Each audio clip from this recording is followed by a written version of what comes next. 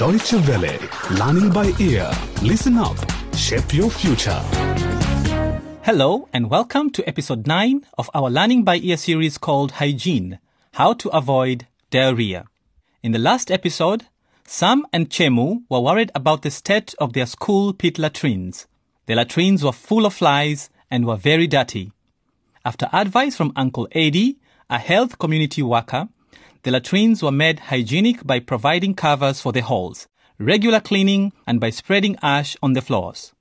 By doing so, they have reduced or even stopped the spread of diarrhea caused by bacteria and parasites. Sam and Chemu have learned and implemented knowledge and skills on good sanitation and hygienic living. Is there still more to learn? Join them and find out. Chemu, are you there? Are you at home? Chemu! Chemu! I know you're in here somewhere. Chemu, are you in here? Shh! Not so loud. Why? Why will you not answer me? Shh! Quiet. I'm in here. In Mom's room. Quiet. You will wake the kid. Oh, I didn't know you were babysitting your neighbor's child again. You forgot today is the day his mother goes to the market, and I babysit for the day. Oh, sorry. Yes, I forgot. How old did you say this child is? First, his name is Kwaku. Second, he is 8 years old. It took me so long to get him to sleep, and he's a hare. Hare? Sleeps very lightly, wakes up often and starts scratching his skin. Look, he has all these marks on his skin. Let's get out of here before you wake him up. What's wrong with him? He looks like he's only 3 or 4 years old. Well, they all seem to be small in their family. Remember his sister in school? Jen? She's my age and yet only half my size. Ah, you mean the pretty, skinny girl with a sweet smile? She is not pretty. She is just a skinny, sickly girl. She misses classes a lot. Okay. She's not pretty. But why does she miss class? Remember when you had diarrhea and missed 2 weeks of school? Well, she's always having diarrhea and missing school. But why does she not get treatment? Sam, I'm her classmate, not her mother. Well, I'm just wondering. I feel sorry for her. Why her? You don't even know her. She's not your friend. I'm sorry, Chemu. You're my friend, but you're not sick like her.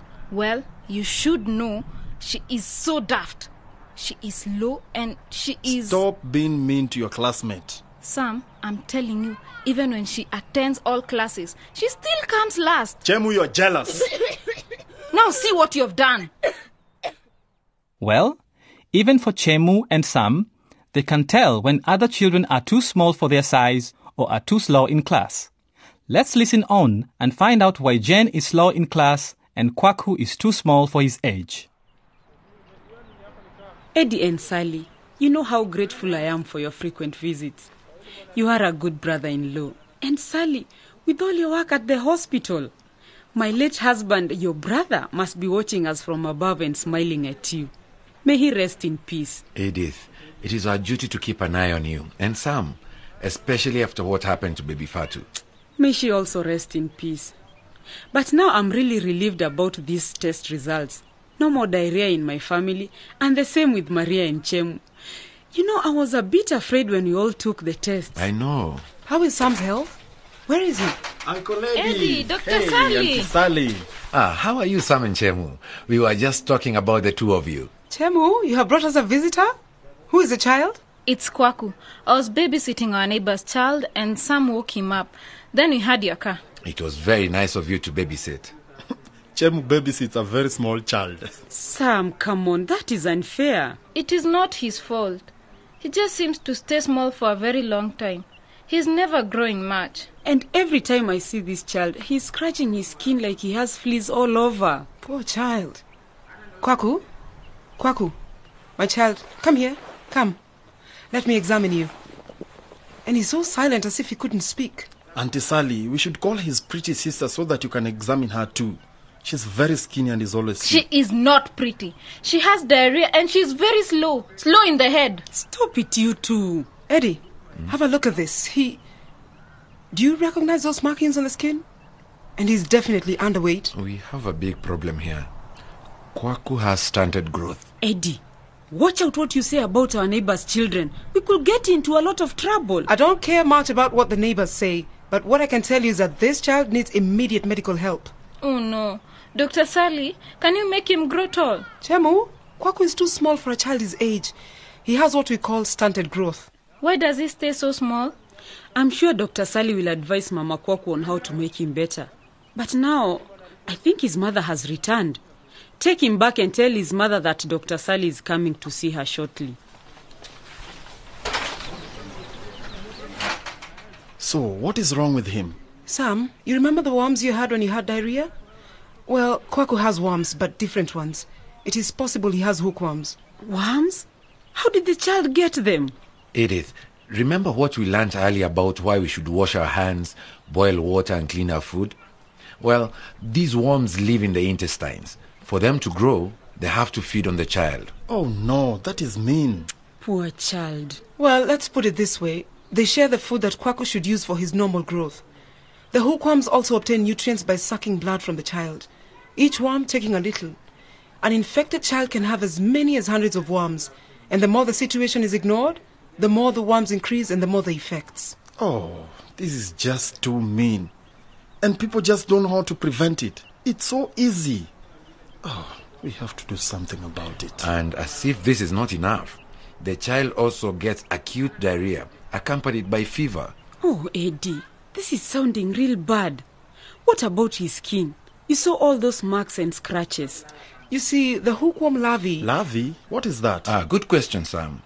It is, well, let's say it is an immature form of the worms. When one is exposed to the larvae, which are found in many unhygienic environments, the immature worms penetrate the skin. When they do, that area gets itchy and some markings appear. The larvae then migrate into the bloodstream. They can also get into the windpipe and lungs. It sounds like these larvae are going on safari in a human body. Interesting way of putting it, but it's a very harmful safari. Sally, please continue. I'm really getting alarmed. Eventually, these larvae get into the small intestines and finally develop into adult worms. Auntie Sally, please let's go now. Let's go get Kwaku and take him to hospital. And then we really have to find a way of letting the community know. Has anyone seen that lazy girl of mine? Morning to you, Maria. What's so urgent that you do not even wish us a good morning? Good morning, everyone. But personally, I am not having a good morning. Is Chemu here? She's over at Mama Kwaku's. We are about to head there ourselves. Why? Has Mama Kwaku become a tourist attraction? She's just the mother of a dwarf and a daft girl. Kwaku has hookworms and for... What was her name? The stupid slow girl? She's called Jane. She's not mentally slow. She's unwell. Of course she is. Unwell in the head. Maria, at times you're so mean. Please, can we listen? This is very important. Jane has probably had the same hookworms in her for a long time. The combination of chronic diarrhea and the worms feeding from her nutrients means she ends up also with slow growth and slow development. Her cognitive abilities are slowed down too. The difference is the same. She is slow in the brain. I just hope we have not left it too late. We? Eddie, you tell me how I come into this. It's not my fault. What I should be doing right now is running over there to rescue my bright little girl before she gets infected with a mental slowness. I'm going. Maria, you're so mean. We are all going to Mama Kwaku's. Her children must go to hospital immediately. Then what are you waiting for? Let's go. Imagine having to share your food with hundreds of worms. No wonder Kwaku's growth is affected. How many of us have worms in our intestine and are not aware of it? Now Sam is thinking about what he can do not to keep all this knowledge within the four walls of his own home. There must be a way to share what he and his family have been learning over the past weeks. Maybe if they all sit down, they can come up with a plan. Tune in next time for the last episode of our Learning by Ear series to hear how the story will end. Meanwhile, you can visit our website at www.dwworld.de/LBE for other stories and more information. But for now, it's goodbye.